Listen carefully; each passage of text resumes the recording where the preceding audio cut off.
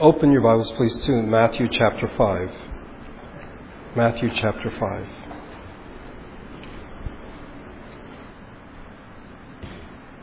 Matthew chapter 5. We'll be looking at verse number 9 today. Blessed are the peacemakers, for they will be called sons of God. Today we come to the seventh beatitude, which is both familiar on some level, but also I think might bring a sense of relief. Because one might get the feeling, at last, a beatitude that is within our grasp. This is something I can do. Enough of the impossible beatitudes of being merciful, of being meek, of being pure in heart. Now it seems that we've come to something that we are capable of doing. But are we? Throughout the New Testament, we find that we are called to be people of peace. Paul told the Romans, if it is possible, as far as it depends on you, live at peace with everyone. And then a couple of chapters later, let us therefore make every effort to do what leads to peace and mutual edification. 1 Corinthians 7:15, God has called us to live in peace. 1 Thessalonians, live in peace with each other. And then Hebrews 12, make every effort to live in peace with all men and to be holy. Without holiness, no one will see the Lord. And finally in James 3, peacemakers who sow in peace raise a harvest of righteousness. So what we find in our beatitude is in fact consistent with the rest of Scripture, particularly in the New Testament as we hear the gospel of the kingdom of God. And what is reminded of what we heard Gia read today from Isaiah chapter 9, for to us a child is born, to us a son is given, and the government will be on his shoulders, and he will be called Wonderful Counselor, Mighty God, Everlasting Father, Prince of Peace. So far, so good. What we see in this beatitude is consistent with Scripture.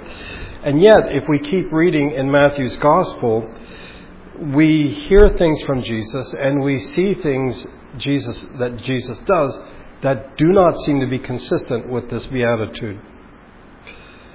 Do not suppose that I have come to bring peace to the earth. I did not come to bring peace, but a sword. For I have come to turn a man against his father, a daughter against her mother, a daughter-in-law against her mother-in-law. A man's enemies will be members of his own household. Hard words indeed. And then there is the whole business of Jesus' conflict with the Pharisees, in which in chapter 23 alone, he referred to them as hypocrites 7 times, blind fools, blind men, blind guides, snakes, a brood of vipers. And he said of them, you are like whitewashed tombs which look beautiful on the outside, but on the inside are full of dead men's bones and everything unclean. This seems to blatantly contradict what we've just read in the 7th Beatitude. What's going on? Are we to work toward peace? Are we to be peacemakers or not? Is Jesus the Prince of Peace or is he not? I would suggest to you that the problem is not with Jesus or the Scriptures, but rather our understanding of what peace means and what it means to be a peacemaker. Because after all, we just read verse number 9. If you go to the next 2 verses, actually next 3 verses, you'll see the inevitability of conflict. Blessed are those who are persecuted because of righteousness, for theirs is the kingdom of heaven. Blessed are you when people insult you, persecute you, and falsely say all kinds of evil against you because of me. Rejoice and be glad, because great is your reward in heaven, for in the same way they persecuted the prophets who were before you. So what does Jesus mean in this beatitude? What does it mean to be a peacemaker? What is peacemaking? I would suggest to you that it is in fact a divine work. It is a work of God. Peace points to reconciliation, and God is the author of peace and reconciliation. Jesus, his Son, is the agent of peace and reconciliation. As Paul would later write to the Colossians, for God was pleased to have all his fullness dwell in him, and through him to reconcile to himself all things, whether things on earth or things in heaven, by making peace through his blood shed on the cross. So God sent his Son Jesus to be the agent, the instrument of peace and reconciliation. And as Paul says, to reconcile all things to himself. And by all things, I think Paul means all aspects of creation, that which God has made.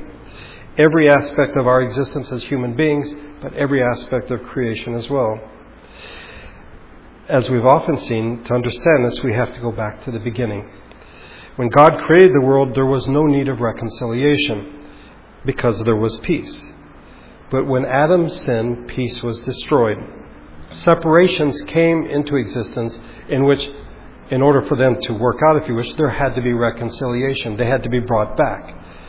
So there was a separation, human from human. This is social death, if you wish, Adam and Eve.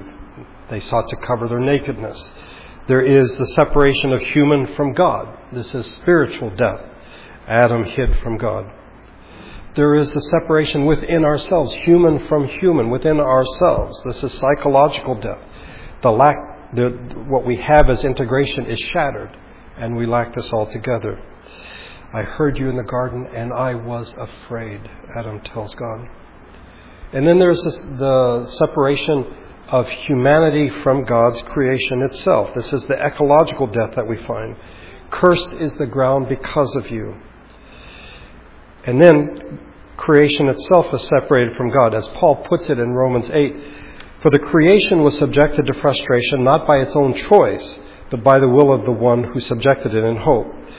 For the creation itself will be liberated from its bondage to decay and brought into the glorious freedom of the children of God. See, when Adam and Eve sinned, they were separated from God. Now, where are these two beings going to live? They cannot live in a world that is in harmony with God. And so God, for the sake of humanity, brings a separation between himself and his creation. He subjects creation to frustration so that humanity can continue to live there. Well, you might wonder, how can we speak of separation between God and creation? Isn't God omnipresent? How can I be separated from God? Isn't God everywhere? I would ask you, how can we be separated from creation when we live here? We don't live apart from it, do we? Aren't we a part of creation? Well, let me ask you, how can people live next door to each other and yet be separated? How can a person be separated within himself or herself? We seem willing enough to acknowledge ecological problems, social problems, psychological problems. Do we not understand that there is no reconciliation that's been taken place? There's no peace. The peace is gone, and if there were peace, there would still need to be reconciliation.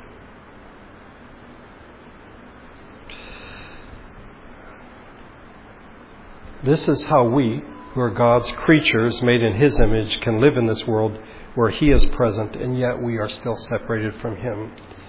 And since the fall, we have been separated from God, we have been in rebellion against God, and we have been alienated from God. We've been separated from the Creator who made us, the one whose image we bear. How strange is that? And the one who gives sense and meaning to all creation. We do not seek to be reconciled to Him. In fact, we try to make war against Him. The Scriptures tell us that no human being seeks after God, which means that no one seeks to be reconciled to God. If there is going to be any move between us and God for there to be reconciliation, it must come from God's side, at His initiative. And this He has done, is continuing to do, and will continue to do through His Son, the Lord Jesus. Paul told the Corinthians that God is reconciling the world to Himself through Christ. And he continues, He has committed to us the message of reconciliation. We are, in fact, to be peacemakers. More on this in a bit. What is the price of peace? You see, this is an important question because usually it's not one that we ask. We simply assume that if there's going to be peace, people are like, okay, that's it, no biggie, and there can be reconciliation and everything is fine. The Scriptures, though, are quite clear about the price of peace and reconciliation. We heard this a few moments ago from Colossians, that by making peace through His blood shed on the cross, this is how Jesus has brought reconciliation. And one might well ask, well, why is this necessary? Back to the passage I just read from Corinthians. God was reconciling the world to himself through Christ, not counting men's sins against them. That is to say, in order for there to be reconciliation between God and humanity, there in fact has to be peace. But there can't be peace because there's something blocking it. There's something right there in the middle of things, and that is our wickedness, our sinfulness, our sins. And it says that God doesn't count our sins against him. So again, we might falsely think, that God just says, sins, don't worry about that. It's not a big deal. Not at all. He took our sins and put them on the Lord Jesus. He did not count them against us, but he put them on him. And so, as Paul would go on to say, God made him sin who had no sin. He took our sins and put them on Christ. Sin brings death, Jesus died. Righteousness brings life, and we have been saved. At this point you might be thinking, particularly in this heat, let's get to the point, that's all well and good, but what does it have to do with the seventh beatitude? Let me suggest to you several threads of thought for you to pursue, not only today but through the week. First of all, peace is the way things ought to be. We looked at this before in the Gospel of John. Shalom. It's one of the fundamental characteristics of the Messianic kingdom, that God will make things right, and that's what peace is. We need to recognize that the world is powerless to give peace. There is enough hatred, selfishness, bitterness, malice, anxiety, and fear that every attempt that we make for peace is quickly overwhelmed. For us to try to make things as they ought to be apart from God simply will not work. It will not happen. Within the biblical framework, attempts to achieve political or personal peace without dealing with the fundamental reasons for the conflict are not pleasing to God. Jeremiah would say of the false prophets, peace, peace, they say, when there is no peace. The disciples lived in the time of the Pax Romana, the Roman peace, which was achieved by the sword. And many people in Jesus' time thought that the Messiah would achieve peace the same way. It's because they had a different definition of peace. A very different definition of peace. I was reminded of what the Roman historian Tacitus said of his own people, looking at the history. They, that is the Romans, made a wasteland, and they call it peace. You want peace? Just kill everybody, and there you've got peace. If we define peace or shalom as the way things ought to be, then perhaps we could define a person of peace as someone who is as he or she ought to be. The second thing that I want you to think about is that peace is not the same thing as appeasement. Appeasement is an attempt to have peace at any cost, giving in to any demand, doing whatever you have to do to have peace. Giving somebody whatever they want just so they'll be quiet and you can have peace. But this is not peace. Peace usually costs a lot, and we see it in the Scripture. It cost God His Son. And so peace is a treasure. It is costly. It isn't simply giving in to whatever somebody wants. In the same way that we could speak of cheap grace, we might speak also of cheap peace. God gave His Son to die, to do the work of reconciliation, to bring peace. But He will not forgive if there is no repentance. True peace and true forgiveness are costly, priceless treasures. But there are counterfeits, and I think these counterfeits are what we're more familiar with and what we're more comfortable with, frankly. Consider the following scenarios.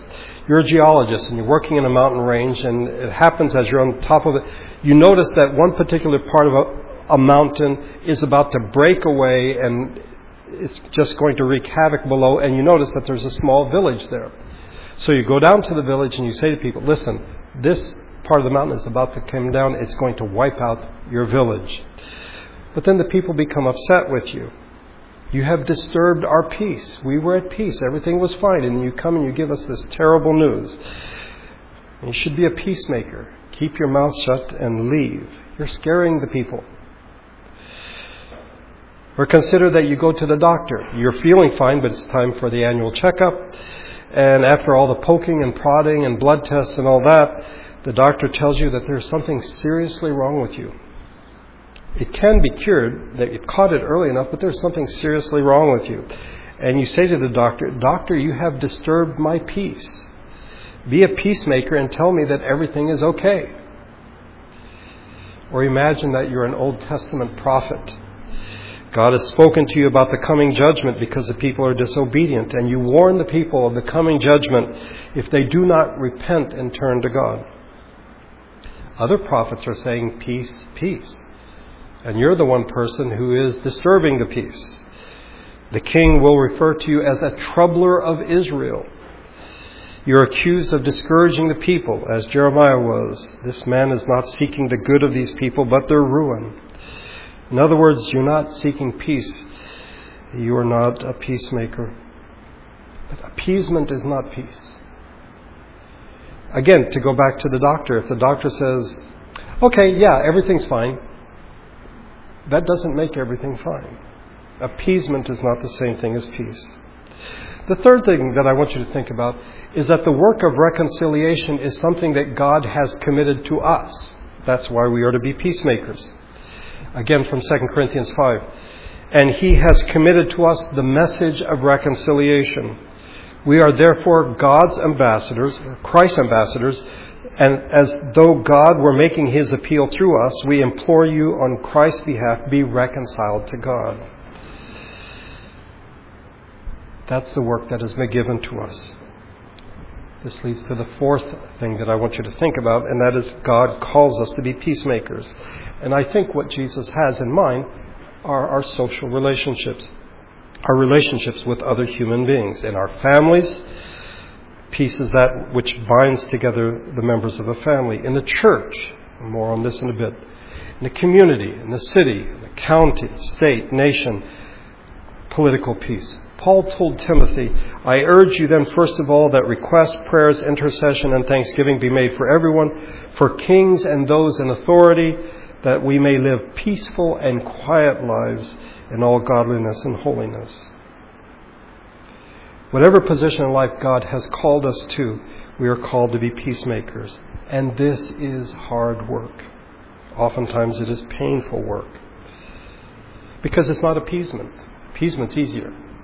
Peace is not. Reconciliation is not. Consider the matter of church discipline. In Matthew 18, Jesus tells us, "If your brother sins against you, go and show him his fault just between the two of you." I don't know about you, but this is hard. This is hard. I'd rather just keep it inside and just keep it to myself. And then perhaps become rather proud and congratulate myself for being so tolerant and patient with this person.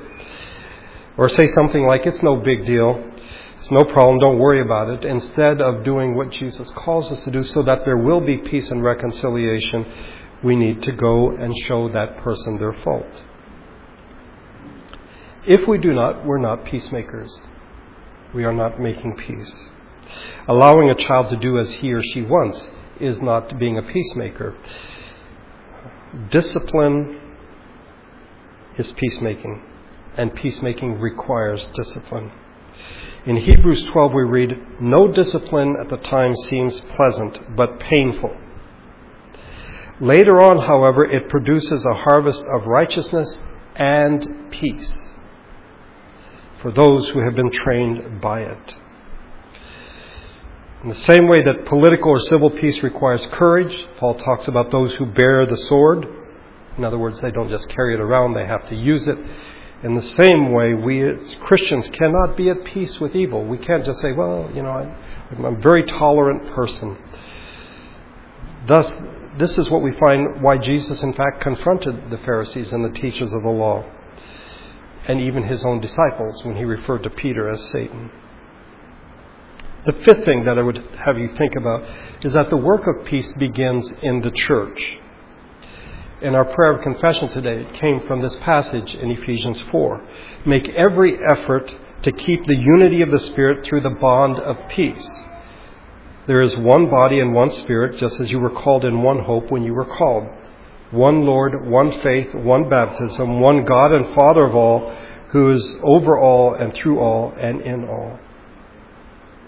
One could argue that when Paul called the Ephesians, and us as well as we read it, to keep the unity of spirit through the bond of peace, that this seems rather strange. If in fact we have the unity of the Spirit, we're all the people of God, we have the Holy Spirit, then why do we need to work toward, make every effort to keep the bond of peace? After all, we have one God, one Father over us all, who is through all and in all. That sounds pretty indestructible to me. Why do I need to work for the bond of peace? What can Paul mean by this? I think Paul is saying, yes, we are all the children of God, but we don't always get along. If you wish, in the invisible realm, yes, we all have the Spirit of God. But in the visible realm, as we speak to one another, we may not always get along. And we are to make every effort to have peace. In concrete relationships of love that God has created, we are to work to maintain that unity. A unity that in a sense cannot be destroyed, but boy, sometimes it seems like we do our hardest to do that. We are in fact to demonstrate to the world the unity that exists and the reality of peace. There is to be unity within the church. There is to be unity within churches. But above all, there is to be unity among God's people. Doesn't mean we all have to be the same. As we've said many times before, we believe in unity, not uniformity. But there is to be peace. We have one Father, one Savior, and one indwelling Spirit. And we are to prove that in our relationships with each other. Number 6. This is a tricky one. The work of reconciliation on God's part is not the work of negotiation, but of conquest. See, when we think of peace, we think of people sitting down, you've got to negotiate a peace. But in Scripture, God is Lord. He is the King. Isaiah 52, how beautiful on the mountains are the feet of those who bring good news, who proclaim peace, who bring good tidings, who proclaim salvation, who say to Zion, your God reigns. In other words, God rules. This is His world. And remember what Gia read to us earlier about the Prince of Peace? It continues, of the increase of His government and peace there will be no end. He will reign on David's throne and over His kingdom, establishing and upholding it with justice and righteousness from this time on and forever. The zeal of the Lord Almighty will accomplish this.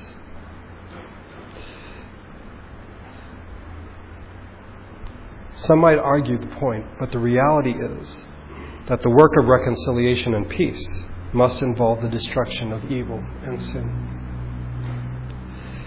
And then the last thing for you to consider is the blessing that is found in this beatitude. Those who are peacemakers will be called sons of God. Why this particular blessing? Because when we are peacemakers, then we are acting like our Father, who is the author of peace and reconciliation. In closing, I would just want to mention 2 things. The first is that the biggest misconception of this beatitude is that we can do this on our own. And from time to time you hear politicians quoting this particular verse. This is something we can do on our own. But as we've seen, that what Jesus says is contrary to our expectations. Blessed are the poor in spirit. Blessed are those who mourn. Blessed are the meek. Blessed are those who hunger and thirst for righteousness. Blessed are the merciful. And when I say that these are contrary to our expectations, what I mean is that we do not want to be poor. We do not want to mourn. We do not want to be meek or humble. We do not want to hunger and thirst for righteousness. We want to hunger and thirst for other things. Thank you very much. We do not want to be merciful. We prefer to have our revenge. And I would argue, when push comes to shove, we do not want to be peacemakers. We may want to appease, but we do not want to be peacemakers. We don't want to do the hard work of making peace. And even if we did decide, if we woke up one day and said, I'm going to be a peacemaker, this is something we cannot do on our own.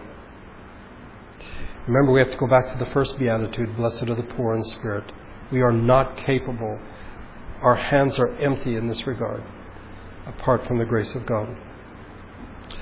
The second thing I would tell you before we leave is that the work of being a peacemaker never ends. Until Jesus returns, we will always have the work of being a peacemaker.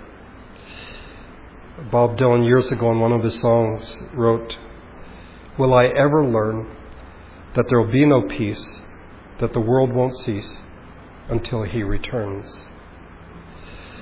Everyone wants peace, or they say that they do, but there is true peace and there is false peace. The false prophets are condemned for saying peace, peace, when there is no peace. What we need to do as individuals and as a congregation is to sit down and meditate and say, what is peace and what does it mean to be a peacemaker? And why does Jesus include this in the Sermon on the Mount? Let's pray together.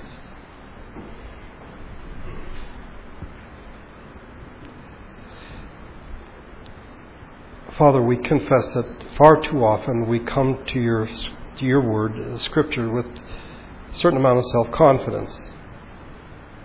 That we've read this before and we know what this means. We can handle this. When we come to this beatitude, we imagine, that we can do this. That oftentimes what we imagine as peace is just allowing people to do whatever they want and us not saying anything. We just appease them.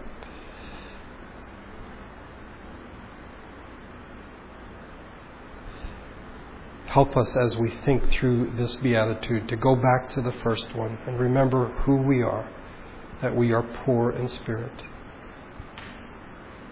And apart from you, we can do none of these things that we are called to by Jesus in this sermon. If we are, in fact, citizens of the kingdom of heaven, we are to be peacemakers. May we think on these things in the days to come. May your Spirit bring them back to our memories from time to time. May we meditate on them. But above all, may we not be hearers of the word only, but doers as well. I thank you for bringing us together, for keeping each one of us safe. I pray that you would do the same in the coming days. May your Spirit and your grace go with us as we leave this place. I pray in Jesus' name. Amen.